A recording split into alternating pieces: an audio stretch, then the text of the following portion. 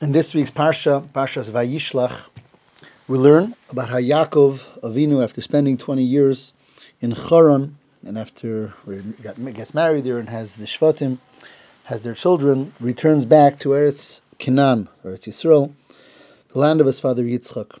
And after he comes back, so it says Yitzchak passes away, and then it says that Esav, Yaakov's brother, takes his wives and his children, his sons and his daughters, and all of his belongings, and leaves the land because of Yaakov, his brother. And he goes off to live elsewhere in Seir.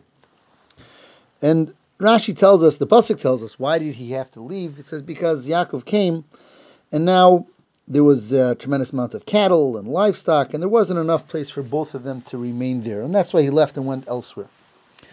But then Rashi says that there's a deeper, more hidden reason, and Rashi brings from the Medrash. Then the Medrash says that Esav says, I want to leave because living in Eretz Yisrael, living in this land, is going to come with a price. After all, Hashem promised the land of Israel to our grandfather Avraham a couple of parshas ago in Parshas Lech Lecha, and Hashem told Avraham there that Ger yi zaracha be'eretz lo yelahem arba me'ez shana, that your children will first have to be strangers in a land that doesn't belong to them 400 years, and then they'll come back and then they'll inherit this land of Eretz Yisrael. Meaning, Eretz Yisrael, the inheritance of the land, comes with a price of a couple hundred years of being exiled in a different land. Says Esav, you know what, I'm not interested in paying the price. I don't need to, I'd rather not inherit Eretz Yisrael, and I'd rather not have to be a stranger in a land that's not mine, and therefore he picks himself up and he leaves Eretz Yisrael. He says, this is not my land, and that's that. That's what Rashi says from the Medrash, which raises a very interesting question. After all, what was the price you'd have to pay for Eretz Yisrael? Living elsewhere for a period of time. So what is Esav saying? Now, I don't want to do that. And what does he do? He goes and lives elsewhere. So he too moved out of Israel. What's the big difference if you're going to live elsewhere in one place or in a different place?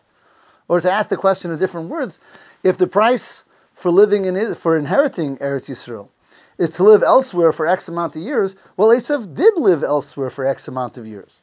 So why shouldn't he inherit the land of Israel?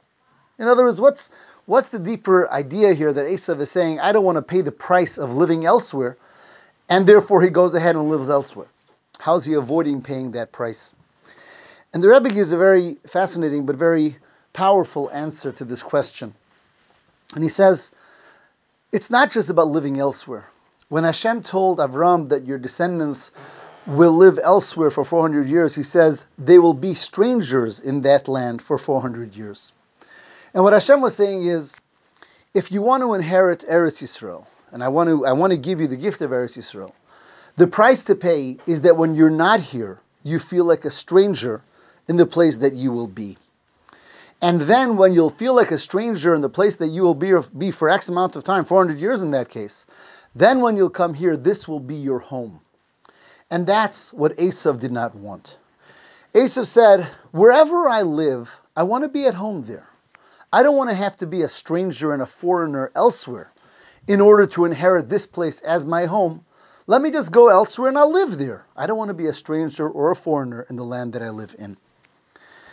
And that's what Klal Yisrael did do. They spent 400 years outside of Eretz Yisrael feeling every day as foreigners. They don't belong where they are here because they're waiting to come back home.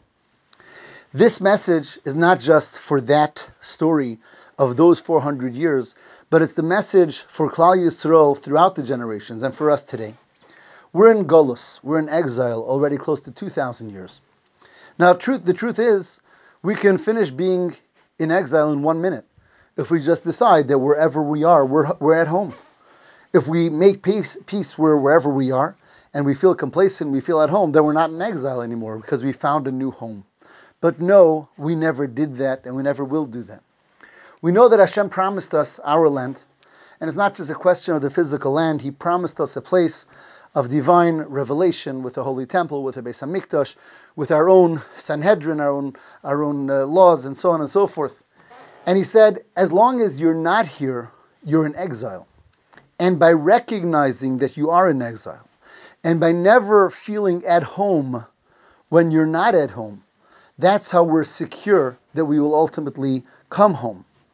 Just as Klal Yisrael was told then that by making sure that for those 400 years that you're not in Eretz Yisrael, you do feel like a foreigner, then you'll come home. That's the story of Golus and Geula, of exile and redemption as well. By remembering, constantly and consistently remembering, that we are in exile and not making peace, so to speak, with the situation of exile, but rather davening every day as we do and yearning every day as we do to come back home to a place of Eretz Yisrael, to a place of Geula, a place of redemption and revelation.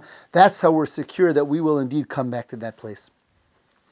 This Shabbos, Klal Yisrael, specifically the Hasidim throughout the world, celebrate the Hasidic Yom Tov of Yud Tes Kislev, the day that the Alter Rebbe, the Baal HaTanya, was released from prison after being imprisoned because of slanderous accusations.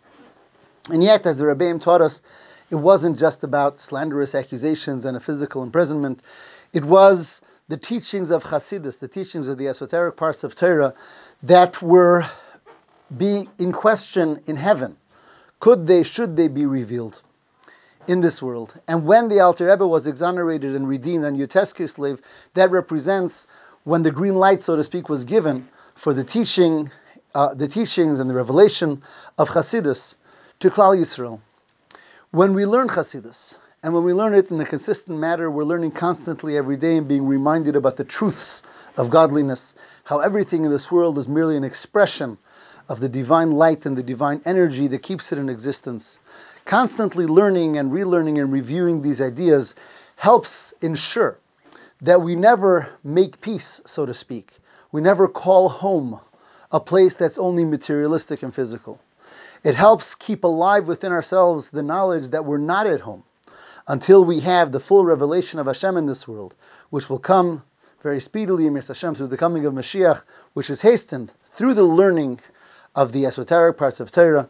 May it be this Shabbos already that we celebrate together with Mashiach Tzidkenu in Eretz Yisrael with the Beis HaMikdash HaShlishi. Have a wonderful Shabbos.